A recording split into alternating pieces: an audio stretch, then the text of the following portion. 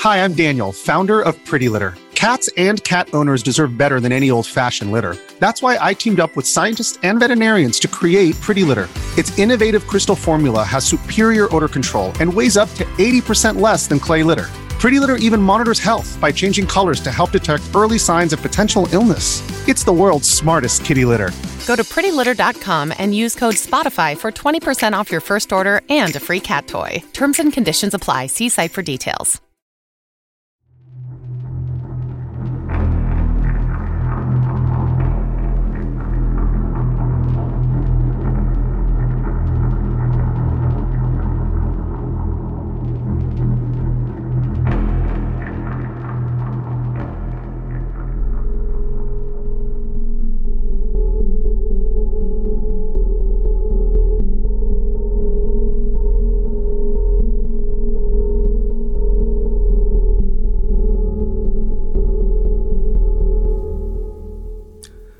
Welcome to Human Monsters. Little is known about the origins of Jeremy Bryan Jones. He was born in 1973. He's a native of Miami, Oklahoma. Jones's violent tendencies emerged early and were documented in January 1990 when he was charged with assault at the age of 16. The incident in question was instigated when a woman arrived at her son's school and saw that he was engaged in fisticuffs with another boy. That boy was Jeremy Bryan Jones. Jones was winning, really pummeling her son. She rushed up to them to break up the fight. Not only did Jones not stop beating up the boy, but he was so infuriated by the interruption he forgot about her son and began to lash out at the mother, beating her viciously. This fight was broken up by police, and Jones was promptly charged with assault and battery. Needless to say, when Jones was riled up, nothing and nobody could stop him from attacking the oppositional force. After serving time in a juvenile detention facility, Jones was enrolled in Copa High School. He was remembered for being an outspoken and belligerent rebel who constantly talked back to his teachers. Despite this recalcitrant behavior, he managed to refrain from engaging in physical violence for a time. During his time in high school, Jones developed a penchant and finely honed skill for manipulating others. He applied these techniques most frequently and successfully with girls. Girls who were acquainted with him at that time recalled that he could be very charming. In fact, one such girl fell in puppy love, as she put it. Even her mother was taken with Jeremy and encouraged her daughter to take him up on an offer of marriage should he have extended that invitation her way, which he did not. Beyond females, Jeremy built up a large social circle due to his top-notch social skills, and by all accounts, he was highly regarded by his friends. There was one dark secret of which some of his friends were unaware. Jeremy tried methamphetamine, and his usage became habitual. Years later, Jones would describe his use of the drug as being a key factor in his downfall and criminal behavior. He would go on benders, leading him to hallucinate and become extremely paranoid. May 11th, 1992. Jeremy Jones had dropped out of school and did little else with his time but take methamphetamine and lurk aimlessly. At one point, he encountered 20-year-old Jennifer Judd. She was married to a man named Justin. She was on her way to run some errands. One of the errands consisted of bringing her husband's lunch to his place of employment. She never showed up. When Justin returned home after wondering where his wife had been, he was shocked and horrified by what he saw when he walked into his apartment. Jennifer's body was sprawled out over the kitchen floor, marinating in an ocean of blood.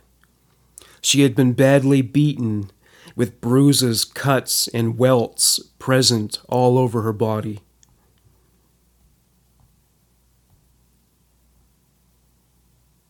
Autumn 1995.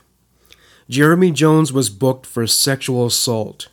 As police were documenting the arrest and charges, another rape attributed to Jones was reported to the investigators. At this point, Jeremy Jones was on a bender, with no indication that he was going to quit anytime soon.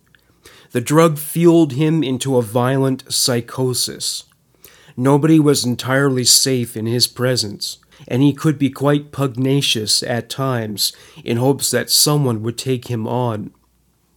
The new rape report had it that Jones held a gun at a woman's vagina. As he did so, he told her he was going to kill her. He spared her life, but he still raped her. Jones used his charm and slick way with words on the detectives. He convinced them that he was a suitable candidate for a program that worked with young offenders. The program deferred sentencing, focusing instead on rehabilitation. They were sold. Instead of going to prison immediately, he was remanded to the Dick Connor Correctional Center for evaluation. At Dick Connor Correctional Center, Jones employed his charisma and gift of gab as he spoke with the staff who evaluated him.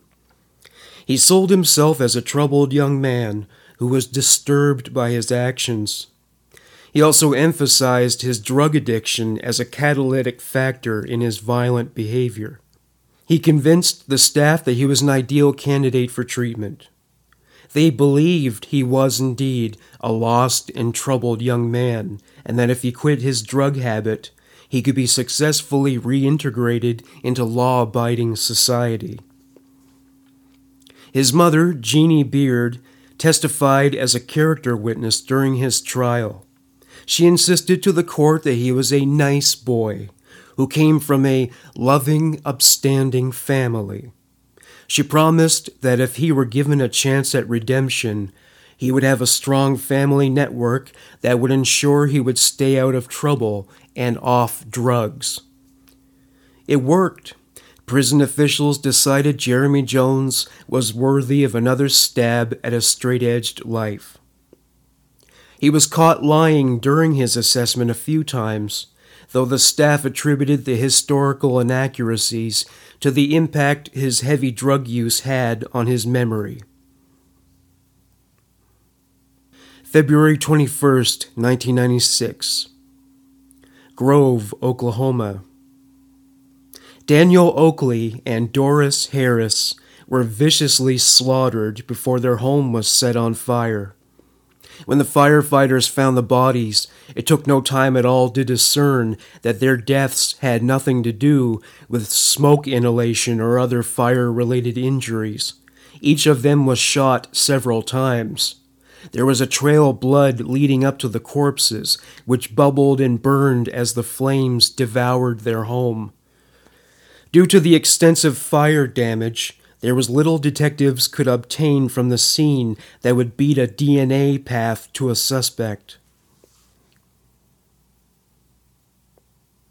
Jeremy Jones impressed the staff of the correctional facility at which he resided. He complied with all the rules and regulations. At one point, he received a report that noted a satisfactory level of progress. He served the rest of his sentence on probation, receiving 5 years. He pled no contest to his previous sexual assault convictions. There was a catch for making the plea deal. He was required to submit his DNA to a national database. He was also issued a schedule for reporting back to the facility for group therapy sessions. The therapy was oriented toward reforming sex offenders. Jones initially attended the meetings faithfully, but eventually he found the meetings intolerable. He even became confrontational with the ringleaders. He groused to his mother about how much he hated listening to what, quote, a bunch of perverts had to say. He didn't see himself as a pervert. Ultimately, rape meant something else to him entirely. Eventually, Jones was kicked out of the group. Some people died throughout the state of Oklahoma in the 1990s under mysterious circumstances. On September 11, 1999, Justin Hutchins was found dead by what was presumed to be a drug overdose. His family insisted to police and anybody else who would listen that Justin was straight-laced and never did drugs. They considered his death to be suspicious and chalked it up to foul play. The police did not take this theory seriously and stuck with the drug narrative. In the township of Welch, 2 young women named Laura Bible and Ashley Freeman went missing on December 30th, 1999. They had just celebrated Ashley's 16th birthday. They were best friends, having emerged in the same rural culture of living off the grid and off the land. Ashley's parents were found murdered at their home. Their house was set on fire. By the time firefighters reached the scene, the house was reduced to kindling. Ashley's mother, Kathy, was the first victim found in the wreckage. The firefighters knew immediately that the fire was no accident when they inspected the condition of Kathy's body. She was naked, and there was a gunshot wound on her head. Danny Freeman, Kathy's husband, his remains were found the next day under the rubble. His body had been burned extensively. He had been shot several times. Community volunteers spread out through the landscape in search of Ashley and Laura, but their bodies were not located. Jeremy Jones was not complying with the conditions of his parole agreement. Not only was he still not undergoing treatment for his deviant sexuality, but he was doing meth again. Taking this into consideration, police issued a warrant for Jones's arrest on October 19, 2000. When Jones found out, he went on the lam. He disappeared and changed his name and identity. Jeremy Jones decided the only way to shake Oklahoma authorities off his tail was to flee the state. He took a bus to Alabama. He had some friends in the state, and he hoped that he could charm them into letting him stay at their homes. Before he left, he met an older woman in a bar. He sold her a story about how he had been framed and railroaded by the justice system. The woman was sympathetic, as she had a son who was doing time in prison. Somehow Jones was able to convince this woman to give him her son's identity. According to Jones, she put up no resistance when he asked for her son's social security number and name, that being John Paul Chapman. Many believe this story is too far-fetched to be believed. Jones has said he can talk the pants off any woman. He was able to deceive police as a silver-tongued devil, so it's in the realm of possibility. However the identity came into his possession, he assumed the identity of John Paul Chapman from that point onward. It meant he could apply for jobs in Alabama without attracting attention from law enforcement. A bounty hunter pursued Jones all the way to Tuscaloosa, Alabama, but lost his trail when Jones migrated to Mobile. Once he settled in Mobile, Jones approached Mark Bentley for a job with his construction company. Bentley was always looking for more hands, so he was happy to hire him. Jones would first be required to pass a drug test. Jones passed the drug test and began work. Bentley helped him find a place to live. Jones was a model employee, showing up early and working hard. He ingratiated himself to his co-workers and was well received. He also worked his magic on young women who visited the site. They recalled his charming smile and sweet-talking flattery. Meanwhile, parole officers visited his mother to question her about Jeremy's whereabouts. She lied. Now that he had money in his pocket, Jeremy Jones was in the market for meth. Eventually, his use of the drug began to affect his behavior at work, both in terms of the quality of his efforts and his interpersonal relationships with his colleagues. He became irritable and short-tempered. Nobody on meth should be trusted around heavy machinery. He was fired. From the last moment of his last shift, Jones made a beeline for a hotel. It was at the hotel where Jones met a man named Craig Baxter. Baxter was a visitor to Mobile at the time. He was actually from Georgia. He was only immobile while working a temporary job. After Jones fed Baxter a well-concocted sob story, Baxter felt pity for him. He gave Jones his phone number and encouraged him to call if he ever found his way to Georgia. Baxter didn't seriously expect that Jeremy Jones would move from another state to take him up on his offer of alms. Jones called him up and had a new sob story. This time it involved being a victim of assault and robbery. Instead of reporting the incident to the police, Jeremy appealed to Craig for financial assistance. Ultimately, Craig decided the right thing to do was to help out the man who was so down on his luck. He wired Jones some money.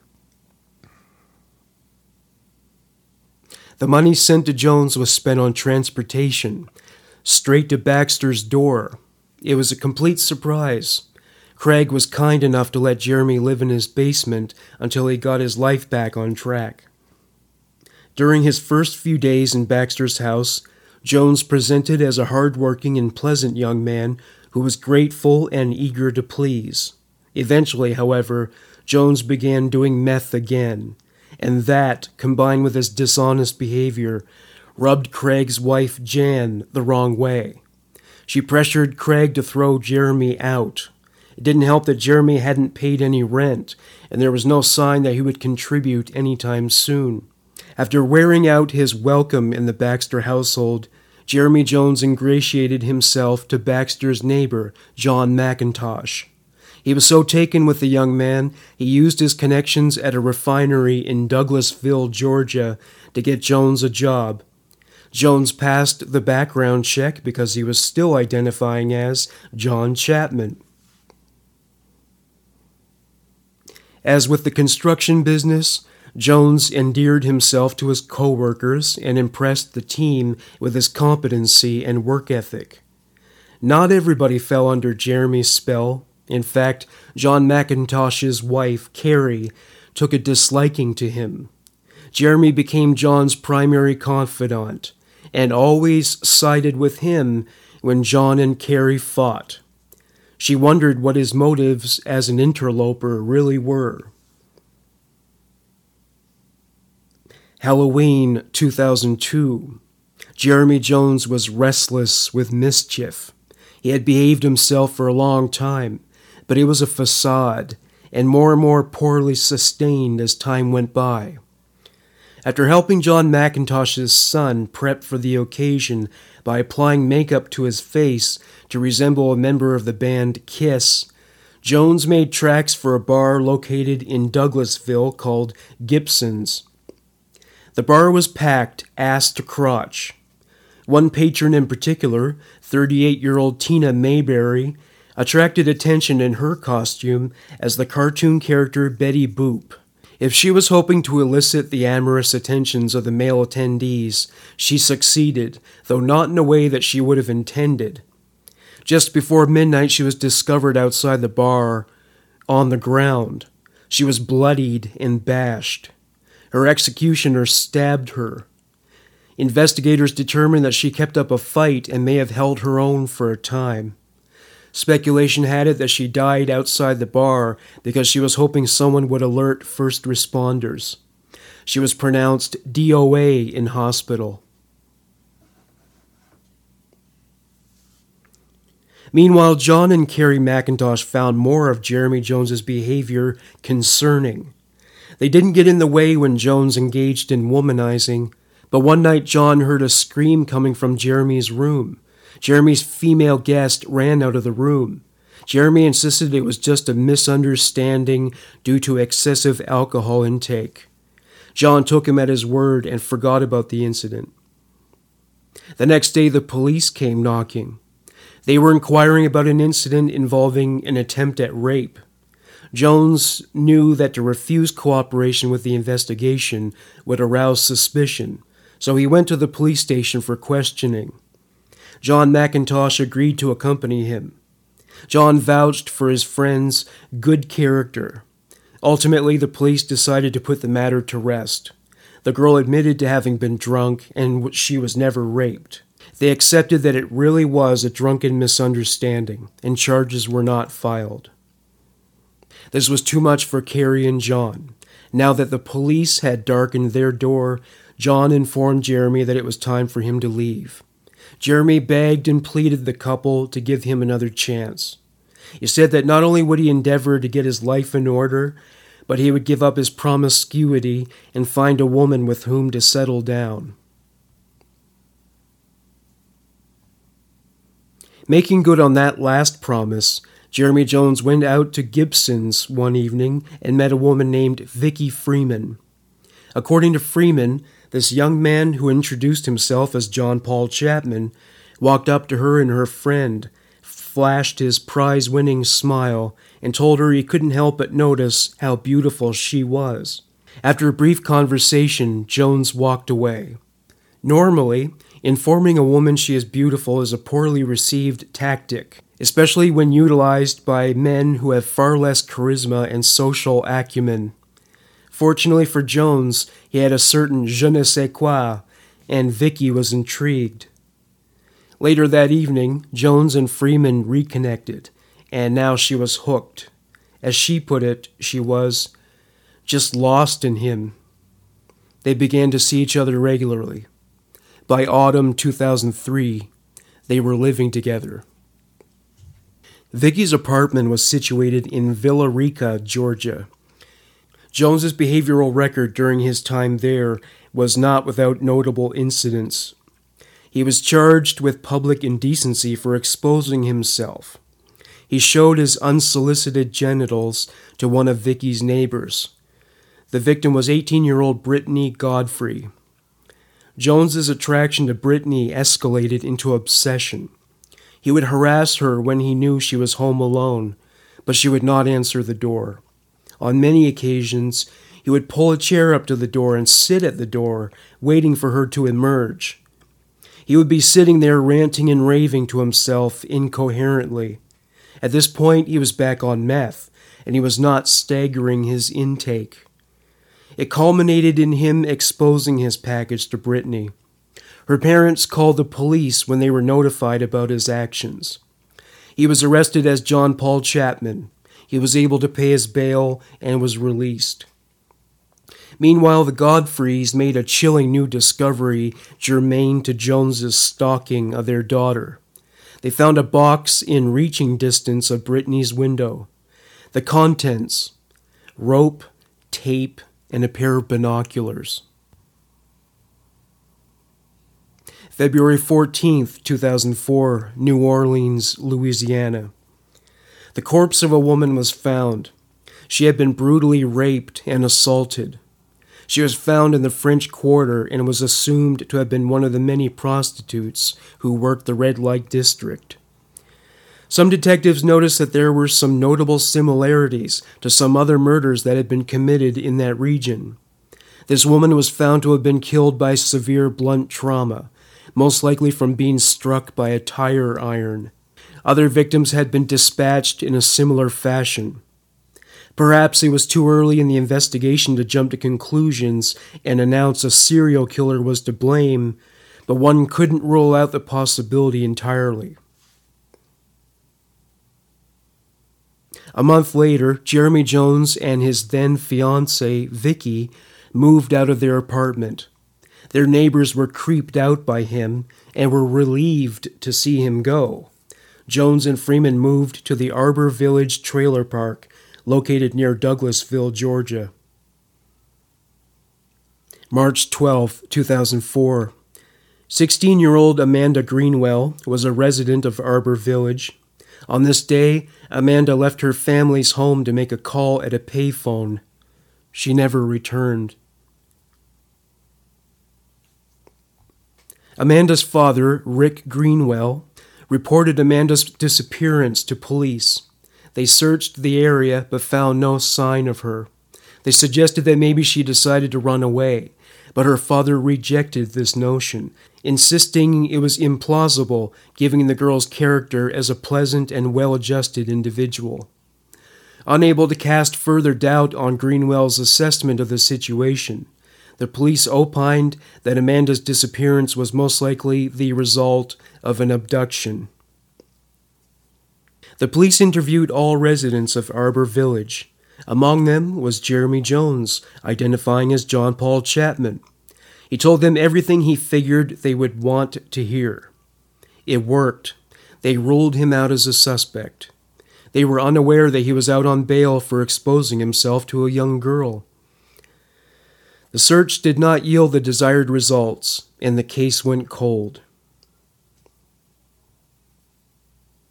April 20th. The case was reopened. Amanda's remains were found in a forest located close to Arbor Village. Though her body was in an advanced stage of decomposition, the pathologist was able to ascertain that she was killed with a knife. Pressure was placed on her throat to the point that it was broken by the impact. Whether she died from stab wounds or strangulation was undeterminable. There were still no leads on a suspect. Another local woman was found dead, this being the remains of Patrice Tamber Andres. Her body was found soon after Amanda Greenwell's was discovered. Patrice was well known in the small community for being the proprietor of a successful hair salon called Tamber's Trim and Tan. She was reported missing on April 15, 2004. She was remembered for being an ambitious, committed, and hard-working woman and was not known to play hooky. When her customers showed up to find that the shop was closed, they became concerned and reported her disappearance. As it happened, Patrice finished up with a client at about 11:38 a.m. She stepped outside for a meal break. At 12:03 p.m., when her next customer arrived, Patrice was in absentia. In fact, not only was she nowhere to be found, but her car remained at the location. This information was reported to police and an investigation began. When police examined her car, they found her purse. It had been picked clean of cash.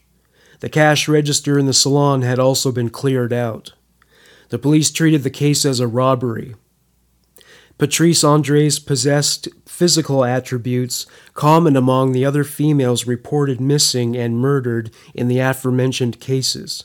She was petite, with long, dark hair, dark eyes, and very attractive. Jeremy Bryan Jones was in a wretched state. He contacted John McIntosh and filled him in on the moral and personal squalor in which he was mired. He said his life was a wreck. He said he had, quote, screwed up. He was cryptic about the source of these problems. John assumed he was referring to his ongoing addiction to methamphetamine. As Jones went on, it occurred to John that something far worse factored into the deterioration of Jones's quality of life. Jones's addiction to meth was, nevertheless, still a serious problem in his life, so much so that he was arrested for possession. He was unable to make bail and remained behind bars.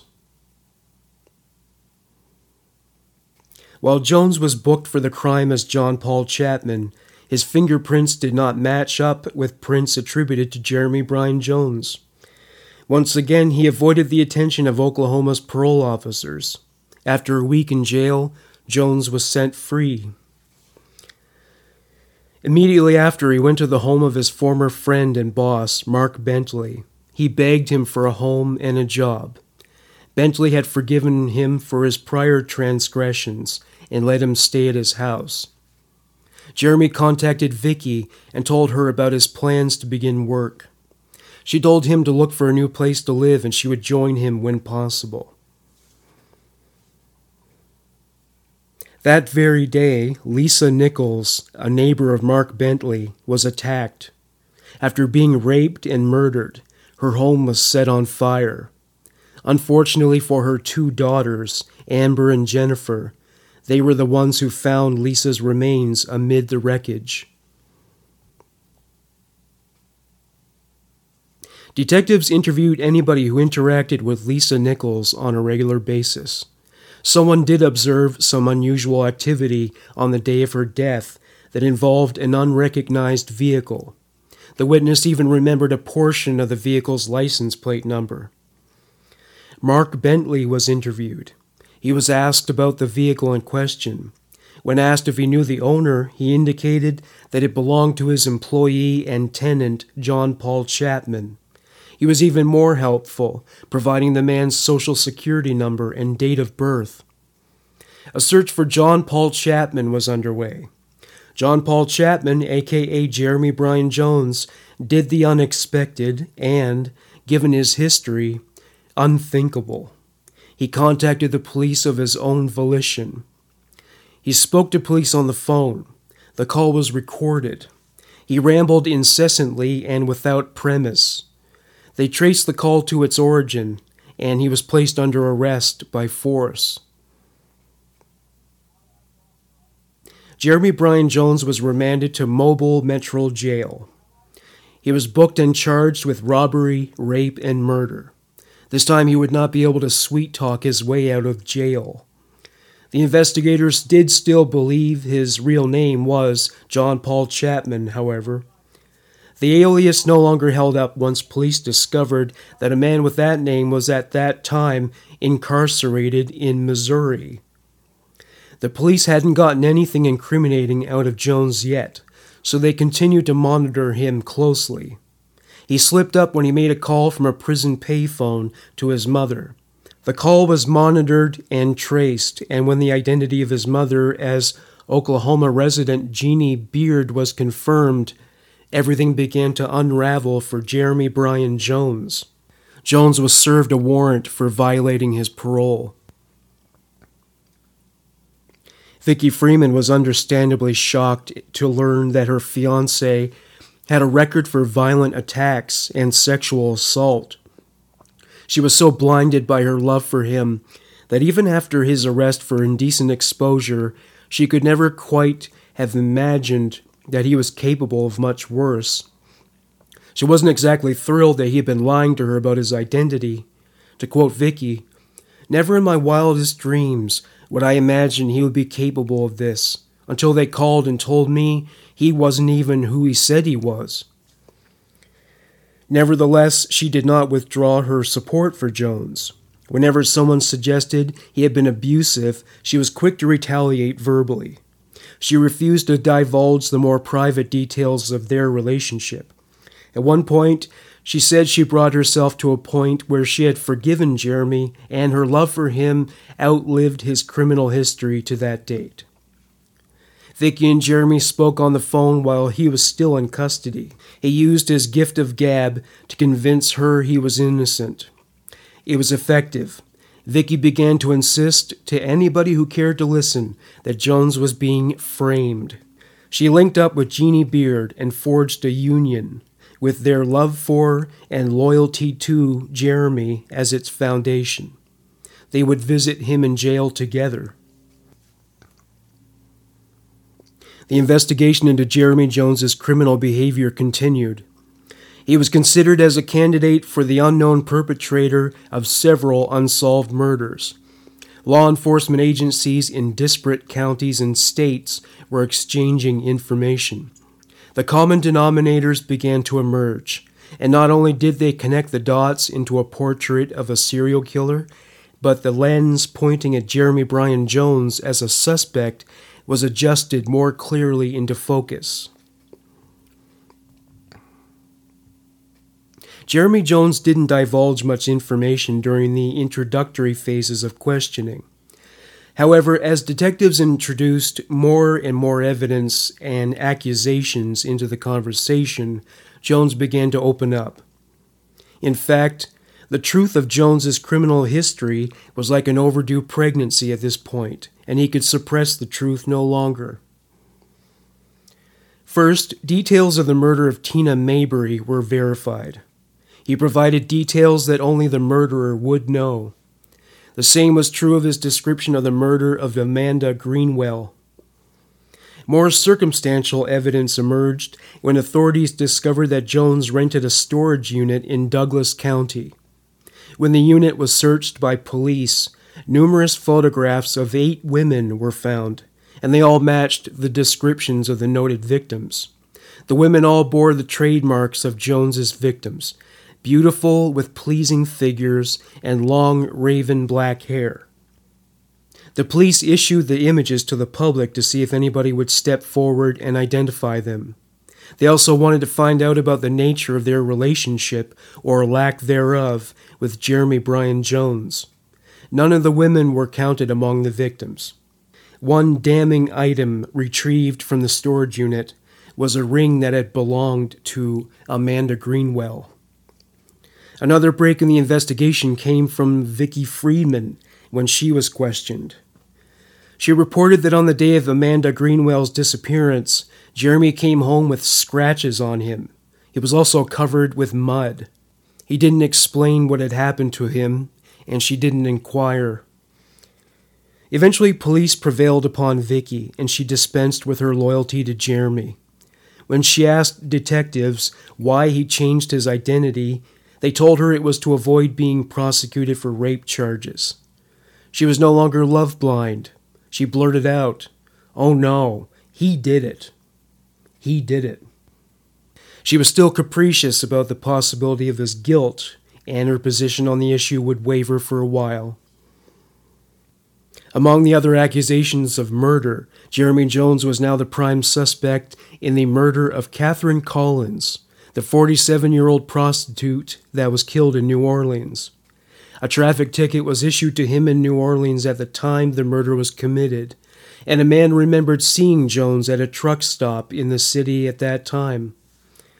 Jones revealed details about Collins's demise that only the murderer would know.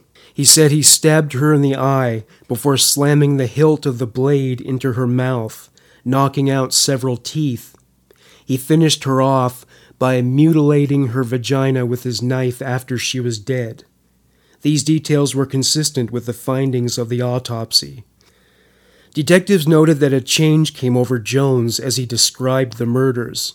After having been friendly and relatable with the officers, a dark expression emerged on his face, and he got a wild look in his eyes. The way Jones told it, he went to New Orleans with the intention of celebrating Mardi Gras. He was jacked up on meth the entire time. When he met Catherine Collins, they went to what he described as an abandoned drug house. After she disrobed, he had second thoughts about the transaction.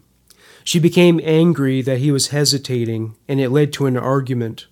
According to him, she ran stark naked out of the house, and he chased after her, knife in hand. When he caught up with her, he tackled her and planted her on the ground. He stabbed her. When the detectives inquired about a motive, Jones said, "The bitch deserved it." Jones confessed to the killing of Patrice Andres. He told police where her body was dumped. However, the police went to the site and found that her body was not there. Jones said he was doing so much meth at the time he killed her that he may not have remembered the location clearly. The story of her murder, as Jones told it, was that he was cruising aimlessly in his car when he stopped at the salon on a whim. When he went inside to ask Patrice for directions, he suddenly realized they were alone together. It dawned on him that it would be an ideal occasion to strike out against her. He grabbed Andres and dragged her outside, where he raped and killed her. He placed her corpse in his car. He drove to a bridge nearby and tossed it into Sweetwater Creek, located near Chattahoochee River, where he dumped some of his other victims. Jones confessed to killing Danny and Kathy Freeman because they owed money to his friend. He said they owed him thousands of dollars. His friend didn't even put him up to it. He simply believed that people should pay their debts, like he was a one-man mafia. He rushed into their trailer, gun in hand. He shot the couple and poured gasoline on a pile of clothes before setting it on fire. He ran back to his truck to watch the house burn. There was still no explanation about why Kathy Freeman was found nude. He said that Ashley and Laura approached him and asked him what had caused the fire.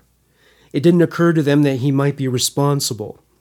They assumed he was a good Samaritan who spotted the fire from the road and stopped to see how he could intervene. He drove the girls to a remote area of forest.